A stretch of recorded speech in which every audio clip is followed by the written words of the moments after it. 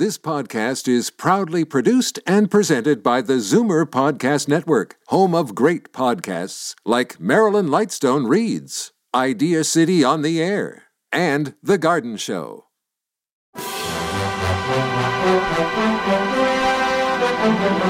It's Zoomer Radio's Theater of the Mind with Frank Proctor. Open your mind as we fill your head with amazing thrills, chills, and laughs.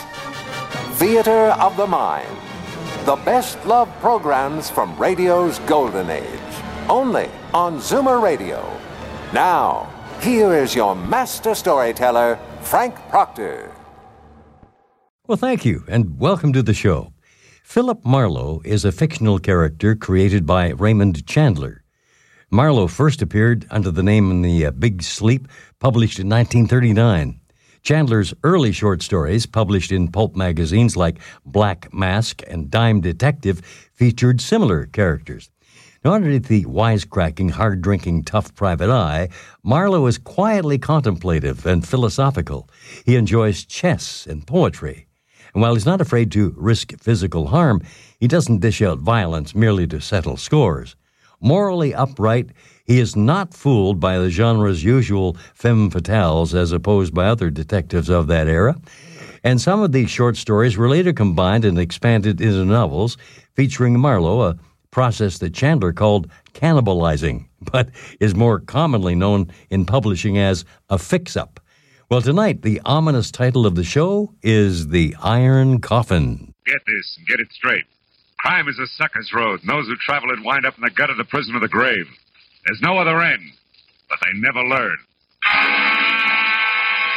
Wrigley's Spearmint Chewing Gum, the refreshing, delicious treat that gives you chewing enjoyment, presents for your listening enjoyment Raymond Chandler's most famous character in The Adventures of Philip Marlowe.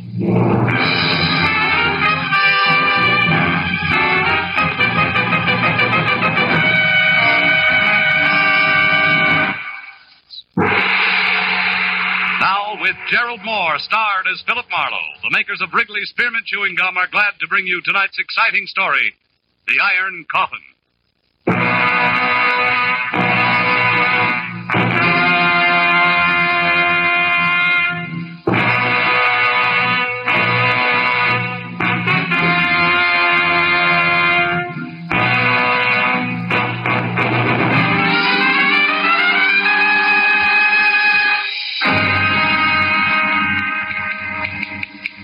Dear Sir, I wouldn't touch your proposition with someone else's 10-foot pole.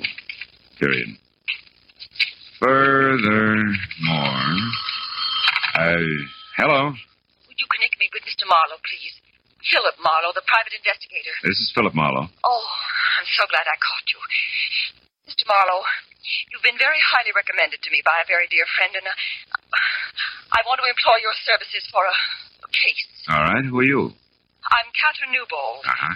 It's about my daughter Irene, or more exactly, about her fiancé. I want you to find him for me. He's 26, dark complexioned, about 5 feet 10, and just a minute, Mrs. Newbold. It's a little early for descriptions. What's the nature of his disappearance? Mr. Marlowe. Yeah. I'm afraid I just can't explain over the phone. I'm at the boys' place now. Would you come over here? It's 4220 and a half Bronze. 4220 and a half, huh? You see, Bennett is lost, and Irene's gone to help him, and she may get lost, too. Well, how do you mean that, Mrs. Newbold? Lost where? Back somewhere in the 16th century.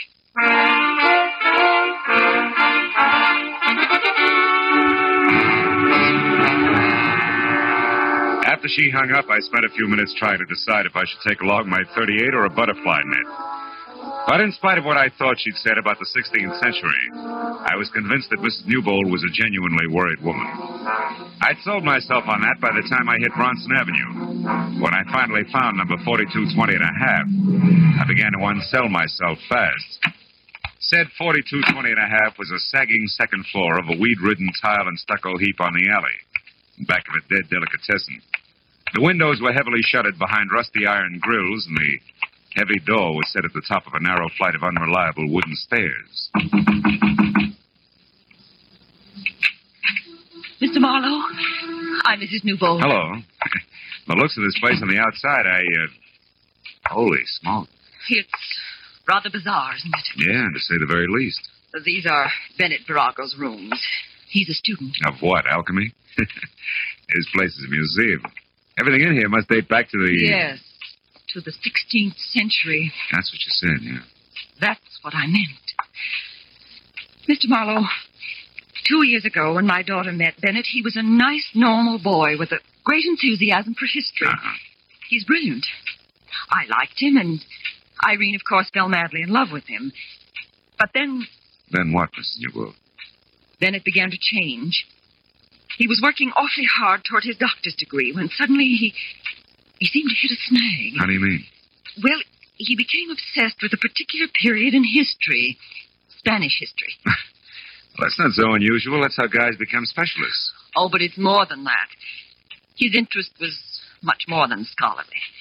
It became a morbid fascination. Oh? Look at these relics, Mr. Marlowe. Yeah.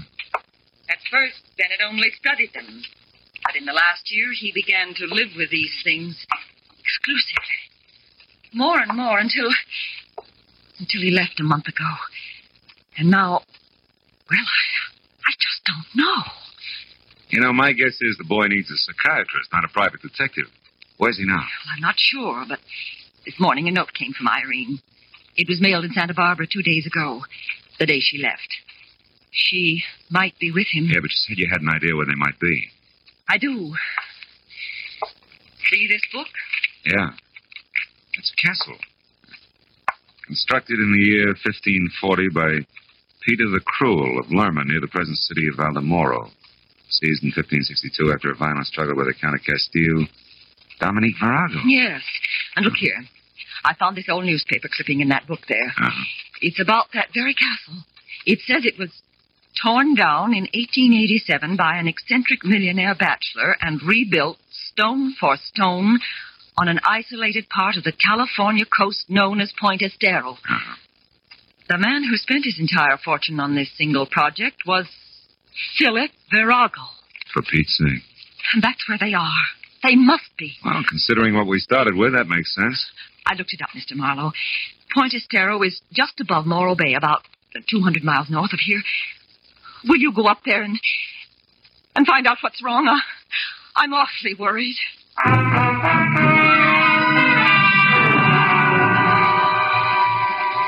I told her that transplanted castles from Spain were not exactly my cup of tequila.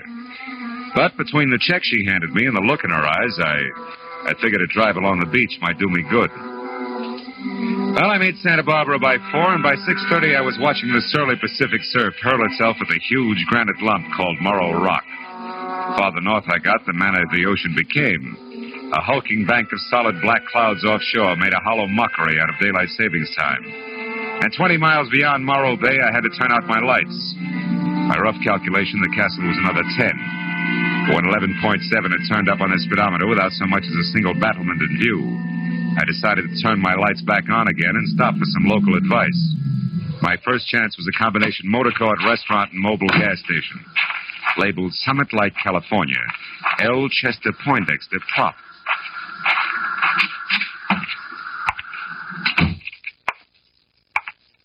Howdy, friend. Bad night to be out on the road, huh? What'll you have? Yeah, a cup of coffee. Okay. Driving on up north? No. No, as a matter of fact, I'm looking for that old Spanish castle that's along this coast somewhere. Yeah? Yeah. Got any idea how I can get there? You got business there? Yeah, I might have. Why? Just wondered. Not a good place, mister. Folks in these parts like to forget it's here. Oh? What's wrong with it? Nothing, maybe. Then again, well, it was built 60 years ago by a madman, mister. Brought it over here from Spain, complete, even to the furniture. So I hear. They say it belonged to his ancestors, and he brought them, too. Every one of their bodies. Their coffins are down there under that castle right now. 13 of them. How do you know? I talked to an old-timer once who helped put that place together. 7 men died on that job. And do you know what he told me? One of them coffins is iron, and it's 8 feet long. You made a great fool back here. Fill it up again, will you? It ain't funny. They say his name was Peter the Cruel. Now, look, Chester, you're not lathering yourself up into a ghost story for tourists, are you? You asked me, and I'm telling you. All I asked you was how to get there. You see that light out there? Across the bay and past the breakwater? Wait till you come around again. There, see it? Yeah. That's up on the summit of Point Estero. Well, the castle's just a mile past that. There's not much of a road in, but you can make it. Okay, thanks. It's right down next to the water, in a nasty, jagged little cove. Altogether, it's 3 miles from here. Much obliged. There's something else you might keep in mind. Huh? Like I said, I don't hold with ghosts. But I know for a fact them coffins are sealed in a crypt under that castle. But they don't stay put. They get thrown around. Folks have heard 'em thumping. Good night, friend.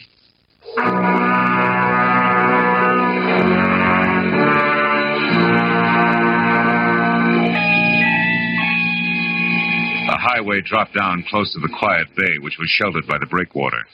And 100 yards out, a white sailboat, its mast pointing straight up at the stars. It made a strange contrast to the pounding surf a mile beyond, where I found the turnoff to the castle. It beat a year's depreciation out of my car in 10 minutes. But finally, at the top of a small rise, I saw it. The Spanish castle. It was a grim, gray mess of crooked walls and twisted towers that crouched on the shore like something that had crawled up from the bottom of the sea. When I pulled to a stop in front of the main gate, I saw there were lights in one of the lower rooms. I started in, and then I saw something else. A girl running down the path toward me. You there, wait. Please, wait. Oh, you've got to help me. Somebody's going to be killed. Killed? In there, in the castle? Yes. Oh, hurry, please. All right, come on. Thank heaven I saw your headlights. I'm glad I found you, Miss Newbold. How did you know? I guessed right. What do you mean? Well, your mother was pretty sure I'd find you here. I'm Private Detective Philip Marlowe. Oh. What's this about somebody being killed? It's Bennett. He's almost out of his mind, Mr. Marlowe. He's gone down to the crypt under the castle. I tried to stop him, but I couldn't. They're killed down there, just like the others. Like what others, Irene? All the other Viragos, all his ancestors. Peter the Cruel will kill him. Oh, now, just a minute. Come on. I must sound crazy, too. Maybe I am. This horrible place. Baby, take it easy. This is the age of rocket planes and bebop, remember? Not in here. Here it's the 16th century. Oh, settle down. Tell me what's really going on. I am. Day before yesterday, I was just as skeptical as you are. That's why I came here. But now, Mr. Marlowe, Bennett Virago is fighting a battle that's been going on for 400 years. A battle with a monster called Peter the Cruel. The one in the oversized iron coffin downstairs? Yes. Come on, baby, show me.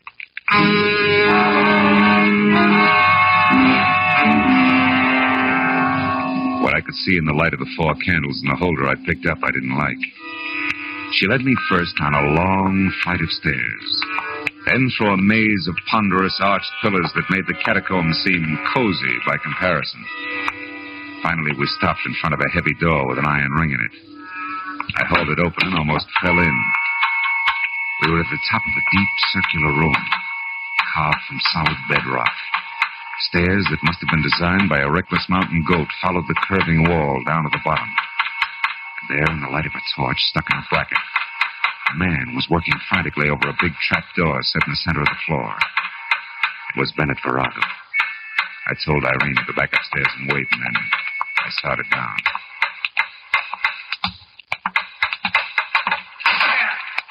Who is it? Philip Marlowe. I'm a friend of Irene. She told me I'd find you down here. Get out of here. I refuse to be responsible. I'll be responsible for me, fella. I'm used to it. Hey, you sure you can't use some help? You look pretty tired. I'm exhausted. But I'm not going to stop until I've settled this business once and for all, and I won't tolerate any interference. Do you understand? No. Interference in what? I'm going to spend the night in the crypt under this door. I've got to know the truth. Listen, if you're really Irene's friend, please take her away into town, that Poindexter's place. She's not safe here. Nobody is. Every document I found verifies it. Verifies what? Mr. Marlowe, I'll show you. On one condition. Give me your word that once I'm in there and this door is closed, you'll leave here and take Irene with you. Well? Okay, Virago, it's a deal. Show me. All right. Take that crowbar and help me get this open. Okay. tonight I broke the seals that were put on this door 30 years ago. At that time, the coffins were in 3 straight rows. And now? I know what I'm going to find. It's happened before. Hey, Buster, this thing is heavy. You'll never open it from the inside by yourself. Servant Ramiro has his orders. Get it open them. Quick. Drop it with your bar. I got it. Well, Virago. Stay back. Don't move until I get the torch down there. Now. Look.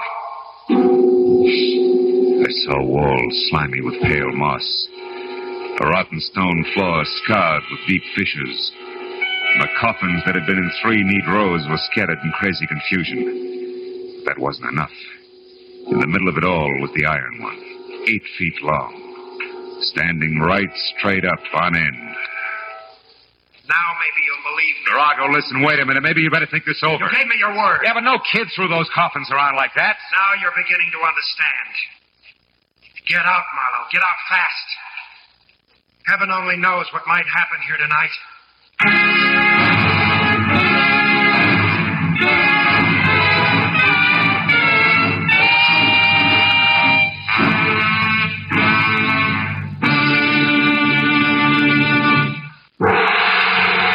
Now with our star, Gerald Moore, the second act of Philip Marlowe and tonight's exciting story, The Iron Coffin.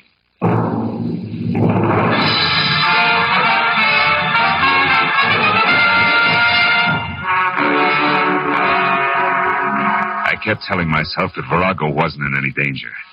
That this was 1950 and spirits from the 16th century didn't stand a ghost of a chance against a determined man. But I couldn't quite believe it. And things didn't get any cozier as I watched the man with the obsession descend into the crypt. A candle in his hand, casting a crazy chorus of shadow dancers against the dripping wet walls. After the trapdoor crashed shut, I kept holding on tight to the 20th century and things that made it tick. And that helped until I was back up to the basement level. A moment of your time, please, senor. A tangle of gray, black, shaggy hair fell all around a grisly old face that could have scared a Halloween mask. And the rest of them fit from a build that included almost no shoulders, 8 long, scrawny arms, and an outfit that was medieval. I did not mean to alarm you, senor. Yeah, you couldn't miss. It's so dark in here. You're Ramiro? Si, Ramiro. I, senor, wait upon the master of this house, even as my father did, and his father before him. Always, senor, Ramiro has been in service in this castle. Always since Peter the Cruel. You mean you came over here from Spain? You were imported with this castle? Si, indeed. It had to be that way, senor. None else but Ramiro knows the castle. Every stone, every fixture, every sound in the night. Why, senor, there where you stand, Ramiro stood on that fateful day in the year 1562 when Dominic Virago, the Count of Castile, sentenced Peter the Cruel to his death. Oh, it was an awesome occasion, senor. I'll bet. The story of that day lives in my mind as though I had been present. I hear and see it all. Hear and see the fantastic spectacle in this very room. The place lighted by flaming torches. The prisoner was Peter the Cruel. His legs bound in heavy chains and weighted with an iron board.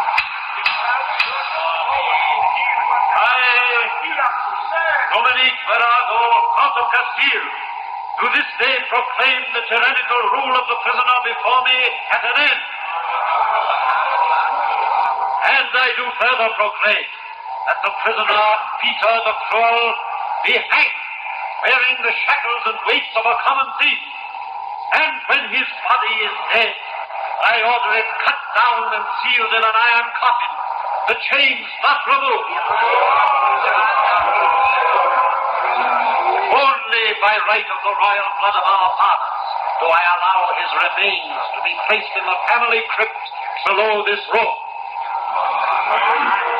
Now, Peter the Cruel, you have heard this sentence.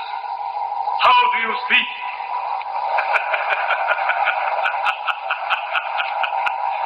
I speak, dear righteous ruler, very plainly.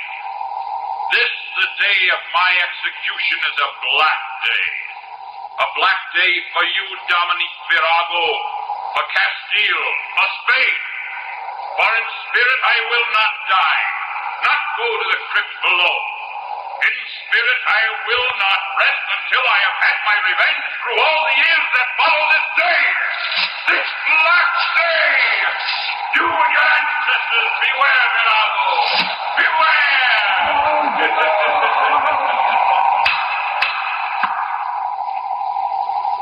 Silence! The Count of Castile would reply.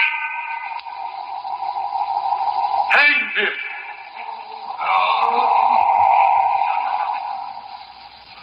And that, senor, they did. Hanged him and buried him below us.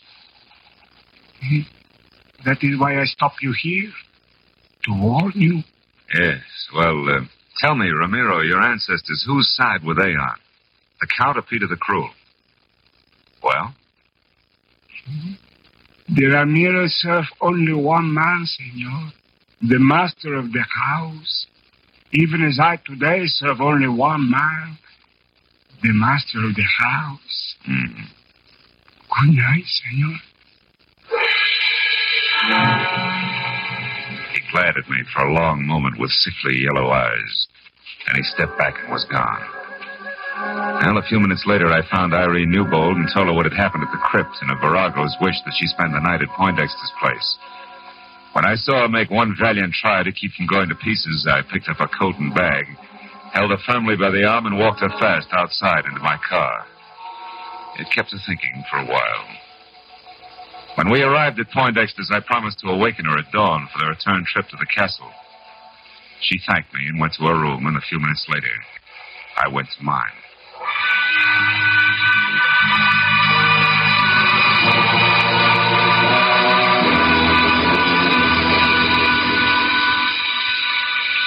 After 3 hours of cigarette-filled sleeplessness had gone by, I slipped outside and watched the summit light that winked at me every third second.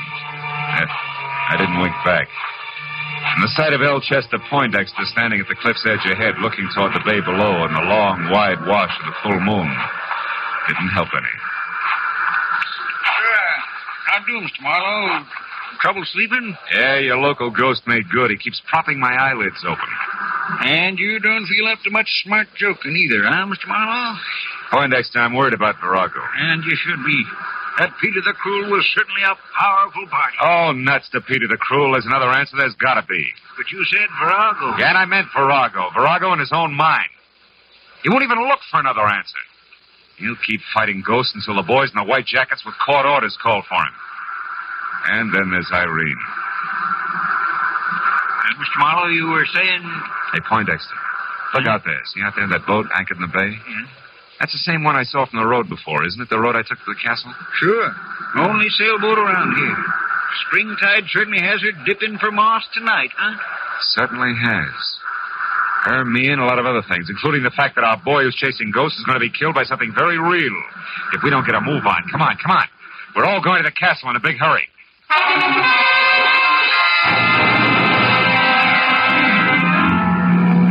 Marlowe, are you sure you're right? I can't believe the answer's that simple. Doesn't matter, Irene. Simple or not, it can still kill.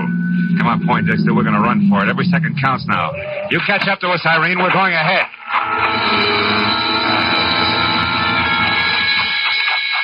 Poindexter followed me as I ran into the castle, and down the stone stairs to the basement and along the passageway that led to the spot above the crypt where I'd first met Marimo. We both slammed to a stop at the sight of something I couldn't expect to find this side of the Dark Ages. It was Ramiro again. Only this time minus his apron and long winter underwear, and plus a head-to-toe black coat of mail with a shiny steel helmet spike on top, tucked underneath his arm. And in one hand a lantern that swung to and fro with his cackling. In the other a long sword, vintage Lady of the Lake. Senor, they're fighting down there in the crypt. Virago, the last of the bravos, and Peter the Cruel. Peter who was to have his revenge. Get out, Ramiro. Come on, Poindexter. We got to get this door open. No, stop. Get off, halfway. Are we in time? Is Bennett all right? I don't know yet. Watch that jerk in the fancy dress. If he gets up, yell. Come on, Poindexter. We got to get this door open. Come on. Let's have it. It's coming. Look, the crypt is filled with water just like you said. Help me. Oh, Bennett, thank heaven you're all right. Virago, here. Take my hand. Reach for it. There we are. Couldn't have lasted another minute. The water came through the cracks in the floor. And the coffins. They floated. That's right. That bumping against the sides of the crypt is the thumping sound you people have heard. Yes. And when the water subsides again, the coffins will be scattered all over. Oh, Bennett, darling, you see, it's no angry spirit. Yes, but why the water, Mr. Marlowe, and why does Peter the Cruel's coffin always stand on end upright? Where does the water come from? The sea. There's an unusually high tide tonight. Spring tide, they call it. Right, Poindexter? Right. Happens when the sun and the moon are in either direct conjunction or opposition. You see, the castle's so close to the ocean and the crypt so deep that the water seeps in as the tide rises. Oh, I see. And as for Peter the Cruel, he settles upright because the old boy was buried in his coffin with his bondage chain still wrapped around his feet, according to legend. Ask Ramiro there. I'll be glad to tell you all about it. Senor, it is more than legend. It is true. True, sir, that no... Oh, shut up, Ramiro. Had enough of you and your stories. Mr. Marlowe, how did you know? I mean... He means, what got you here in time? How did you think of the spring tide, Mr. Marlowe? Well, it was a sailboat anchored in the bay, Irene. You know, when I first saw it, its mast pointed straight up at the stars. When I saw it again, hours later, it was dipped forward sharply because the anchor chain had been pulled tight by the rising tide. Well, that gave me the hunch I needed. The hunch we needed, Mr. Marlowe. Thanks a lot. I'm glad to be out of the 16th century, and you know something? What? I think I'll stay out.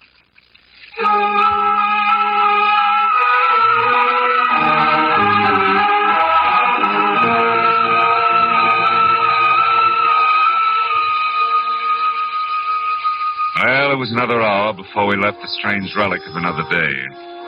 An hour in which everybody found himself thinking of Peter the Cruel's vengeful spirits.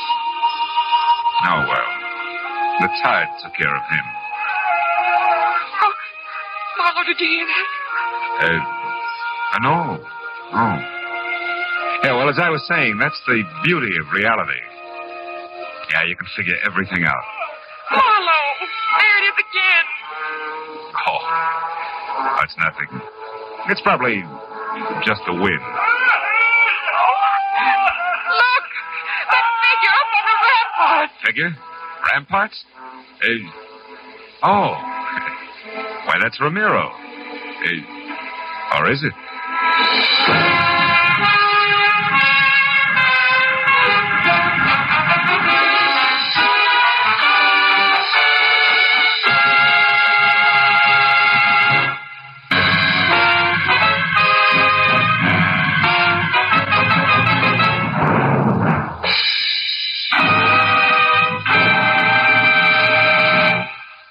Adventures of Philip Marlowe, presented by Wrigley's Spearmint Gum, bring you Raymond Chandler's most famous character and star, Gerald Moore. Philip Marlowe is produced and directed by Norman Macdonald and written for radio by Robert Mitchell and Gene Levitt. Featured in the cast were Irene Tedrow, Lillian Byatt, David Ellis, Jane Novello, Parley Bear, Barney Phillips, and Edgar Barrier. The special music is composed and conducted by Richard Arant.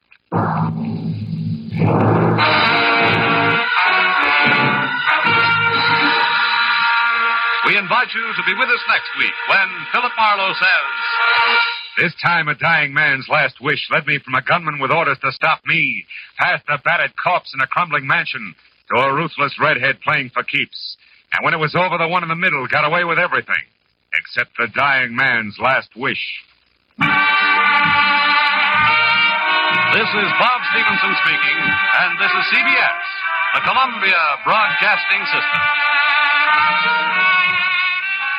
Stay tuned for the Bob Hope Show next on Theater of the Mind. Time now for the Bob Hope Show with special guest Chico Marx.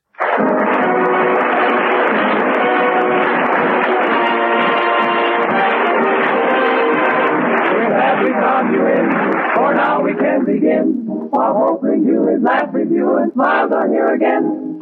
Thank you so much, and welcome you all to our fun shop. While we manufacture the laughter, it's Pepsodent sales that we're after.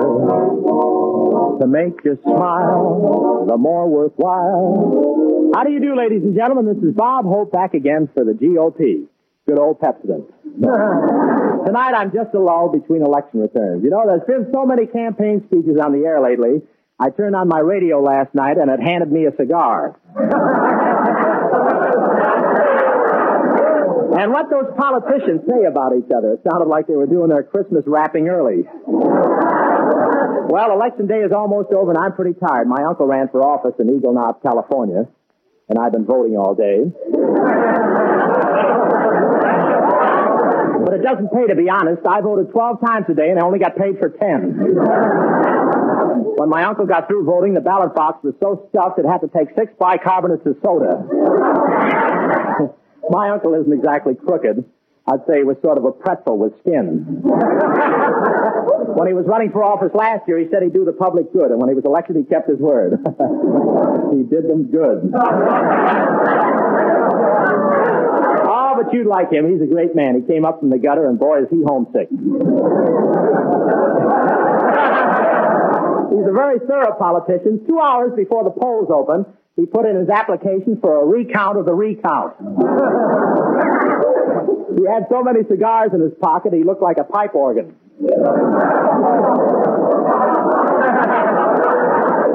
But I want to take this opportunity to thank the 26 intelligent, honest, right-thinking voters of Eagle Knob who voted for my uncle.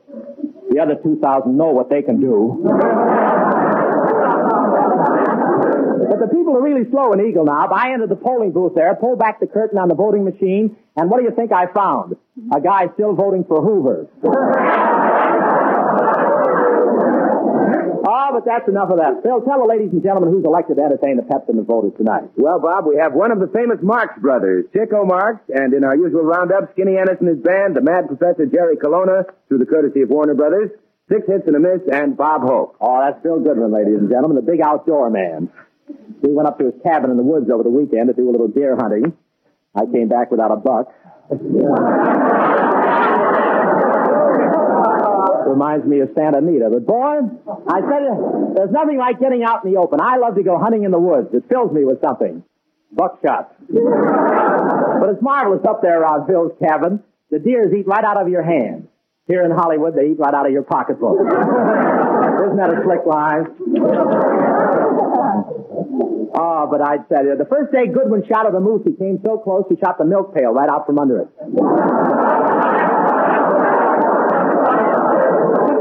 The second day out, I came face to face with a bear. It was pretty horrible for both of us. It was a very old bear. It didn't have a tooth in its mouth. They were all in my arms. Bill shot at the bear 15 times without hitting it. Suddenly, the bear ran in the woods and came out a second later with a large red bullseye over its heart. A large red bullseye over its heart.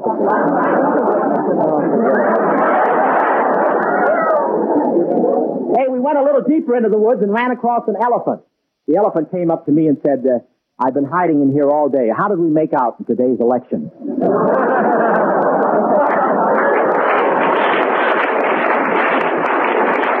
I told him, and he went deeper into the woods. You know, as Skinny Ennis and his band were up there hunting, Skinny's a great hunter, he fired one shot and ran up to Goodman and said, is the guitar player out of the woods? Goodman said, yes. Then Skinny said, really? Then I shot a bear. Bill, that's a nice cabin you have up there. But did you really like it, Bob? Yes, Bill, except the bed you gave me. Well, when I made it up, I asked you if you wanted one lump or two. Bill, that bed was so uncomfortable, even the beaver got out. Well, anyway, the trip was a success. All except the last day. I fell on a porcupine. Really? Did you get the needles? Well, Bob, I have so many needles in me, every time I eat spaghetti, my stomach knits a sweater. Hiya, fellas. Hiya, Skinny. Say, Skinny, did you ever hunt bear? Yeah, but I don't like it. The leaves tickle. The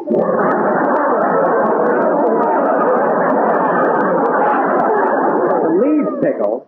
Yeah, but I'm disappointed in you, Bob. Why, what about Skinny? Well, you know that bird dog you sold me? Yeah. Well, he doesn't sing a note.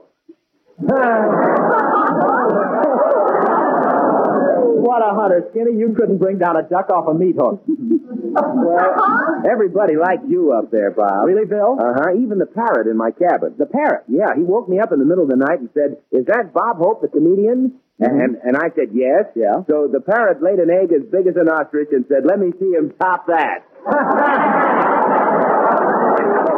Thank you, Bill. And now our six tips of the miss are going to sing out Johnny Mercer's version of the musical football player Jamboree Jones. Take it, talent. I began a story out in West Virginia in a little college. All the student body only cares football, never mind the knowledge.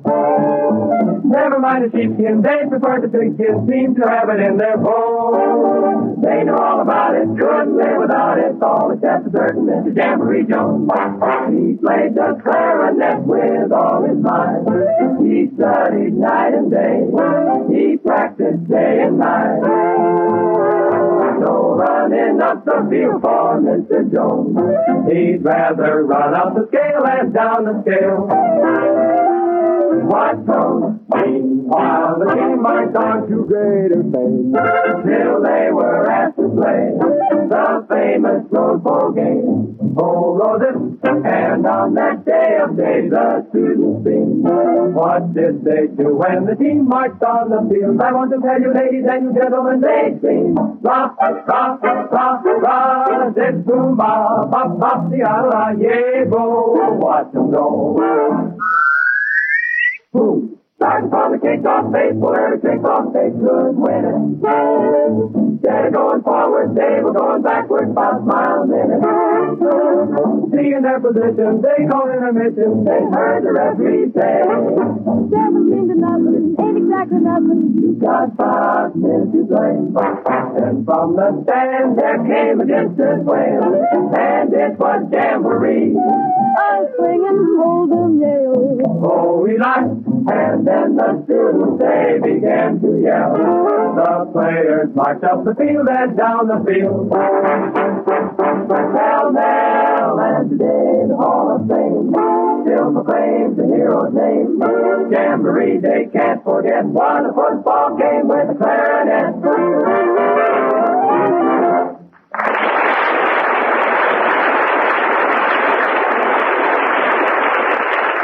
In 1754, a certain young Englishman received a letter from his father which read, "I hope you take great care of your teeth, and that you clean them well every morning and after every meal. But I do insist that you never use any of those sticks or hard substances which always rub away the gums and destroy the varnish of the teeth." And who do you think wrote this letter in 1754? It was none other than the famous Lord Chesterfield. Now, fortunately, the sticks and hard cleaning substance he speaks of have completely disappeared from modern American life. But the rest of Lord Chesterfield's advice is as important today as it was nearly 200 years ago. Think how he would have greeted Pepsodent toothpaste containing Irium. Irium is the cleansing agent found only in Pepsodent of all toothpaste. Gently, quickly, effectively, it helps Pepsodent toothpaste brush away stubborn surface stains, leaving your teeth gleaming with natural brilliance. And always remember, Pepsodent toothpaste containing Irium is safe in its action on teeth. Safe for children, safe for adults, because it contains no grit, no drugs, no bleach. Try Pepsodent today and see how effectively it reveals the true beauty of your teeth.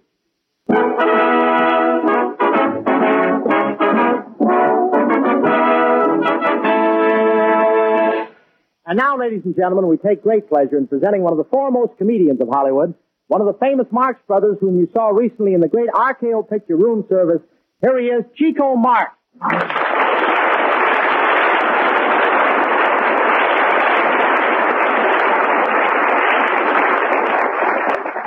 Thank you very much. Well, so long, Bob. Wait a minute, Chico, what are you leaving for? When the people applaud, that's enough for me. Wait wait a minute. We got to do a show. I know, but I got to go home and learn how to play the piano. Well, can't you learn how to play next week? No, next week I'm giving a concert. Yeah,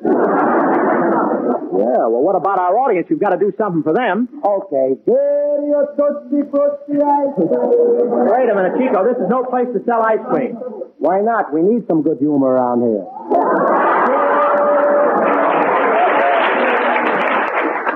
Besides, Bob, I got to make us some money. But, Chico, you're getting a check for this program. Whose check? My check. Look, Chico, what are you going to do tonight? Well, I think I just stand in the back and hit. Well, you'll have plenty of company. Well, goodbye, Bob. I must go home now. Say, Chico, you like that house of yours, don't you? How many bedrooms have you got? Bedrooms? Let me see. We got no bedrooms. No bedrooms? What do you sleep in at night? And on my night shirt. Some joke, eh, boys? Yeah, I think it's my turn to stand back here and hiss. Say, have you got any bathtubs in the house? Well, I tell you, we got a new plan. We got a shower right over the bed. Shower right over the bed? Mm-hmm. All we got to do in the morning is to turn the water on, and then we don't get wet. Well, why don't you get wet? We don't sleep in the bed. Look, Chico, if you don't sleep in the bed, where do you sleep? In the park. Yeah, but if you sleep in the park, what do you need the house for? Well, we got to have some place to keep the beds. I don't know, but that sounds kind of stupid. Yeah, I got that from my uncle. He was a kind of stupid, too. Way over like this. I get it, Chico. Well, so long, Bob. I got to go now. I'm just itching to go home. Now, wait a minute, Chico. You got to play the piano. All right, so where was I? You were just itching. Okay, we start from scratch. Wait, they're taking my coat off. All right, say, that's a nice coat, but why do you wear it inside out like that?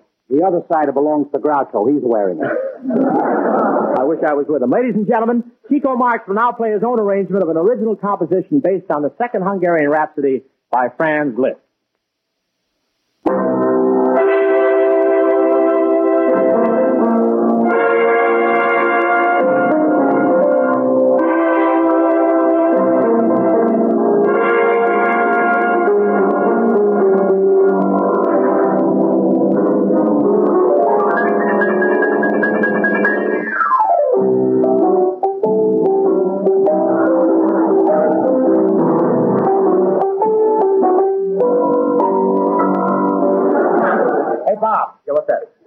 You want to buy a ticket for the Rose Bowl football game?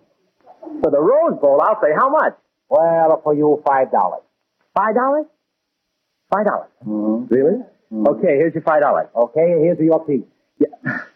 A piece? Wait a minute, how about the rest of the ticket? Oh, that's no good. I can't make much profit selling a whole ticket. Well, you only gave me the top part of the ticket. That's all right. You only sit on the top part of the seat.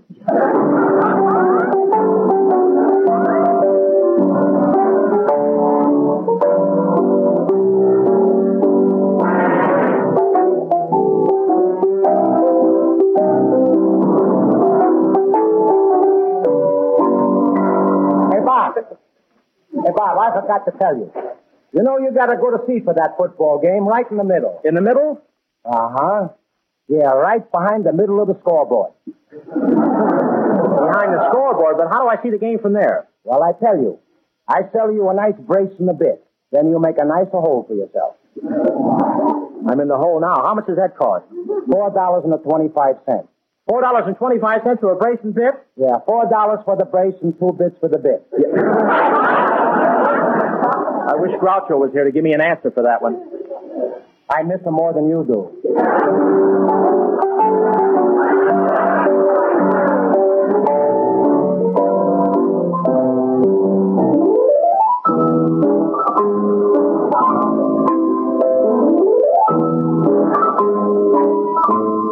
Hey, Bob.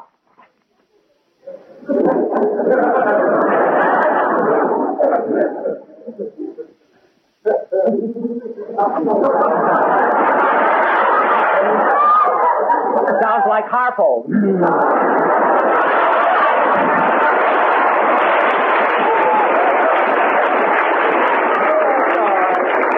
all right, Chico. Anybody can drop a script. Go ahead. It's all right.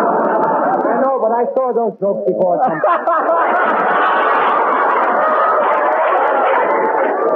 You'll see him again, too. Hey, Bob. What's that? I'm going to do you a real big favor. Oh, don't go home so early, Chico.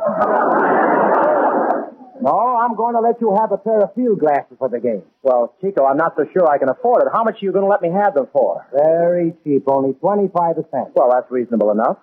Now, how about some lenses for the glasses?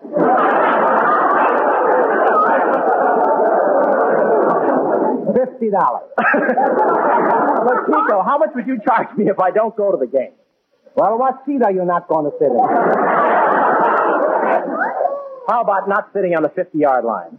That's no good. There are too many people not sitting there now. You'd be in the way.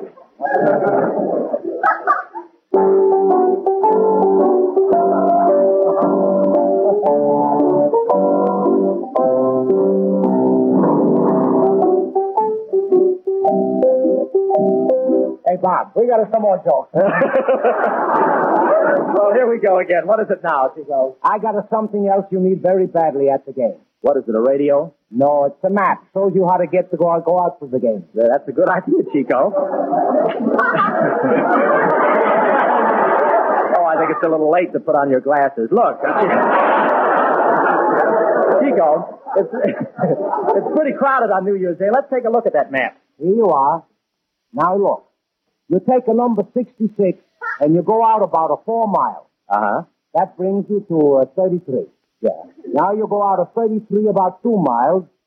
Now 66 and a 33, that makes a 99. Now you're on the right road. Now you take a 99 for 280 miles, and that brings you to the Grand Canyon. Oh, boy, that's a beauty. Hey, that gives me an idea, Chico. I've never been there, and I'll need a vacation about New Year's. Is there any fishing? Sure, fishing and hunting. You want to buy a license? I was afraid of that. Wait till I go home and sell my annuity. Say, maybe you'd like to buy these football tickets back. No, thanks. I'll let you have them for $3 apiece. No, thank you. Oh, all right. You can have them for nothing. I won't need them now. No, I don't want them. What's the matter? Don't you want to see the game? I saw the game. California won, 13-0. Wait a minute. That's the score of last year's game. That's all right. You got a last year's ticket. Yeah.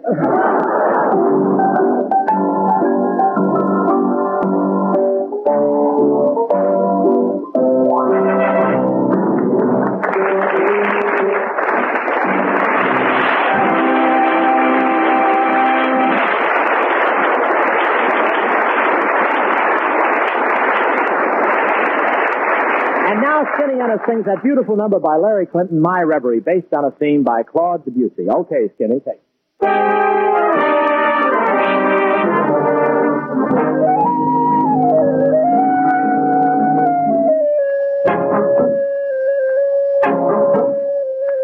How long is a dream in my reverie?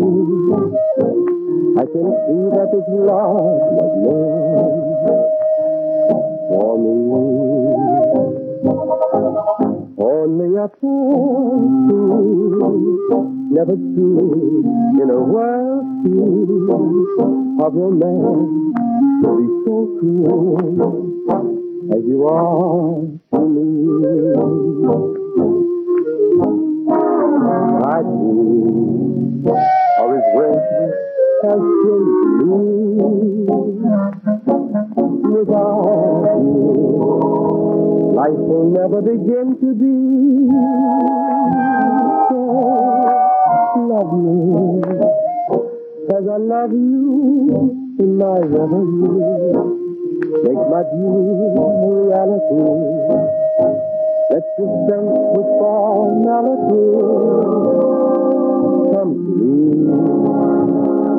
in my reverie.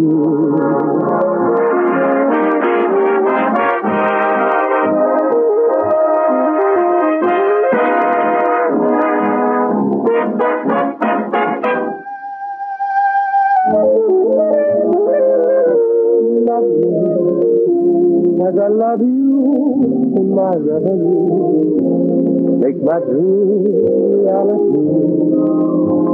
Let's dispense with formality. Come to me in my reverie. In my reverie.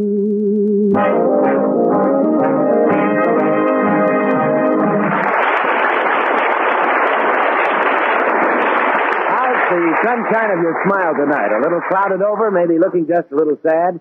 Well, then why not decide to swing over to Pepsodent Tooth Powder containing Irium? Pepsodent, and only Pepsodent of all tooth powders, contains Irium, the new cleansing agent.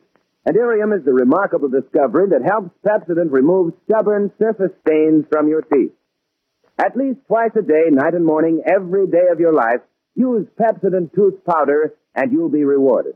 It won't be long before you say you never dreamed your teeth could sparkle so, and you never knew your mouth could feel so fresh, so clean as it does when Pepsodent Tooth Powder containing Irium is always on the job. Best of all, Pepsodent Powder containing Irium is safe in its action on teeth because it contains no grit, no drugs, no bleach. So if you want these effective cleansing results, try Pepsodent Tooth Powder with Irium. Stop beating round the mulberry bush, the mulberry bush, mulberry bush. Stop beating round the mulberry bush. Although it's made him dizzy, that old bush leaguer Bob Hope is going around in circles to give you his version of Stop Beating Round the Mulberry Bush. All right, circulate, Bob. Mulberry bush when there's a moon. Hey, Bill. Yes, Bob. I'm in trouble. I got a summons for $50,000. You did? What's the matter? Well, look, last week I called up my girl and I told her to stop beating around the mulberry bush and to come right out and tell me she loves me. Yeah? I asked her to marry me and she accepted. Well, I don't see any breach of promise there. Yeah, but I had the wrong number.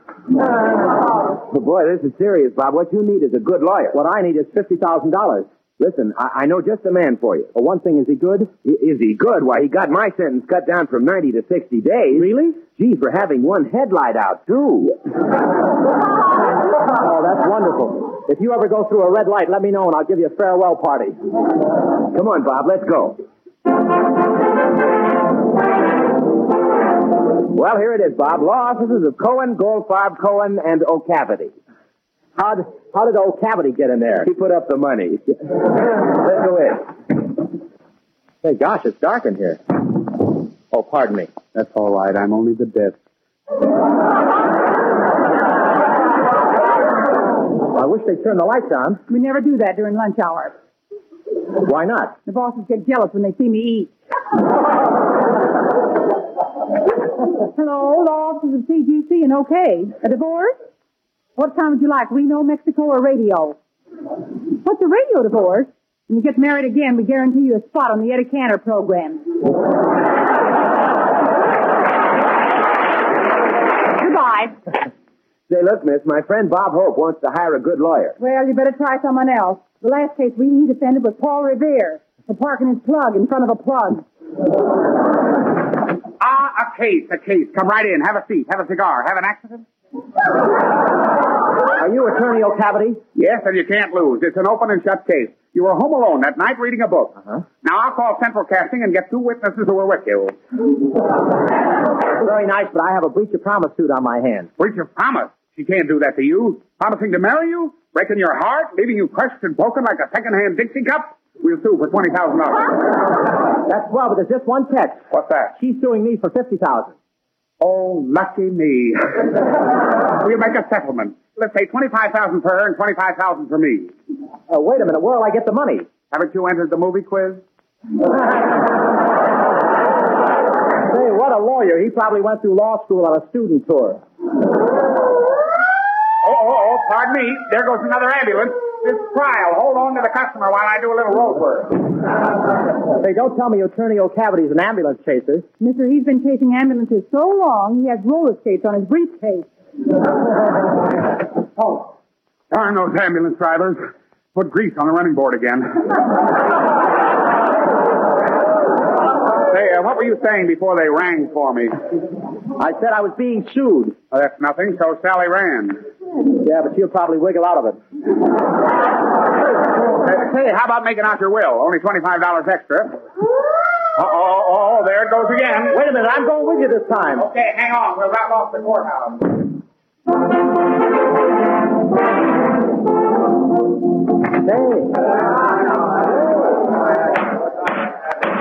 Hey, boy, this is a busy court. Listen to the hustle and bustle. Hello, Hustle. Hello, Bustle. The sixth session of the Court of Sessions is in session, and I do mean session. Yeah, man. There's the girl right over there, Susie Subpoena. We all call her Sweet Sue. Hello, Sue. Hello, Cavity. Well, here we are again. Here you are, getting your cracker crack, popcorn, alibi, sale bonds, and a Tootsie Footsie ice cream. Who's that? That's the girl's lawyer, Ravelli. Hey, boss, do you call me? Yeah, I want to make a deal with you. That's fine. How about draw poker? Here's your card. My card? I got a 5 aces. I think I'll open. What do you got? I got a headache. Ravelli, if you were my lawyer, I'd say you were crazy. As a matter of fact, if you were my lawyer, I'd say I was crazy. Sounds just like Groucho, no? No. Tell me, why is your client suing me for breach of promise? I'm running a special on the breach of promise this week. Next week, a habeas corpus with green flowers. With green flowers? Yeah, habeas Irish rose. Some sort, eh? No. I object. Well, I read anybody's lines. What do you and I object? What are you objecting for? The trial hasn't started. Well, I'm just warming up. Order in the court. Order. The judge is about to appear. Greetings, Kate. Let's arbitrate. Hello, Sue. How are you? Hello, Judge. Well, where were you on the night of October 25th? At home. You should have been with us. What a brawl. Is the jury present? Hello, Judge. Sue, you remember the boys? Sure. Hiya, fellas. Hello, Sue. What new? I'll give 3 to 1 I lose this case. That's no good. You can get 12 to 1 from the jury. Judge Colonna, I think this 30 days. But Judge, that isn't 60 days. Wait a minute, you can't give me 60 days. Ah, yes, knave. My time is your time. Bring the defendant and the plaintiff to the bar. You promise to tell the truth, the whole truth, and see your dentist twice a year. I do. I now pronounce you man and wife. I object. You're here to dispense justice. Very well. Justice will be dispensed with. Continue with the case. It's your shot, Mr. Ravelli. Okay, I take it a witness. Hey, Hope, where were you on the night of February the 30th? There wasn't any night of February the 30th. Oh, so you stole that too, huh? I'm not exactly proud of you either, Ravelli. I object. Objection overruled. All right, I object again. Objection overruled. That's fine. Now I got a pair of overrules. Judge, I'm getting sick and tired of this case. Yeah, come on, Judge. Don't beat around the mulberry bush and settle this case once and for me. Silence. I have reached a decision. Oh, please. I'm afraid to listen. What kind of a trial is this anyway? Am I going to get justice? Ah, justice. Just as a famous justice once said. Who? Uncle.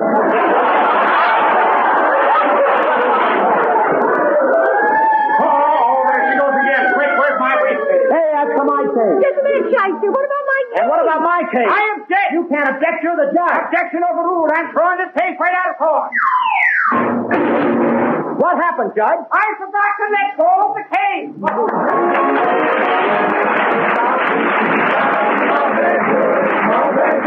Mulberry bush, stop beating around. The mulberry bush, come out and say you love me.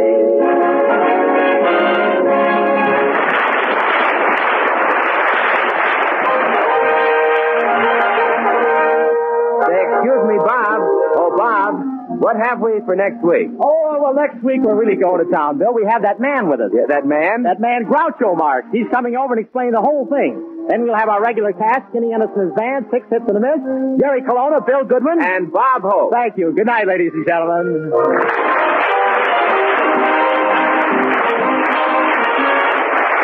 Until next Tuesday night at the same time, the Pepsi Company bids you good night. This is the National Broadcasting Company. Thank you for listening. Tomorrow night, we wrap up the week with Mr. District Attorney, followed by The Fred Allen Show. Thanks to Paul Stringer and Joel Schoenwell for technical support. The executive producer for Theater of the Mind is Moses Neimer. Stay tuned for Ziggy and Stardust, next on Zoomer Radio. I'm Frank Proctor. Have a great night. This podcast is proudly produced and presented by the Zoomer Podcast Network, home of great podcasts like Marilyn Lightstone Reads, Idea City on the Air, and The Garden Show.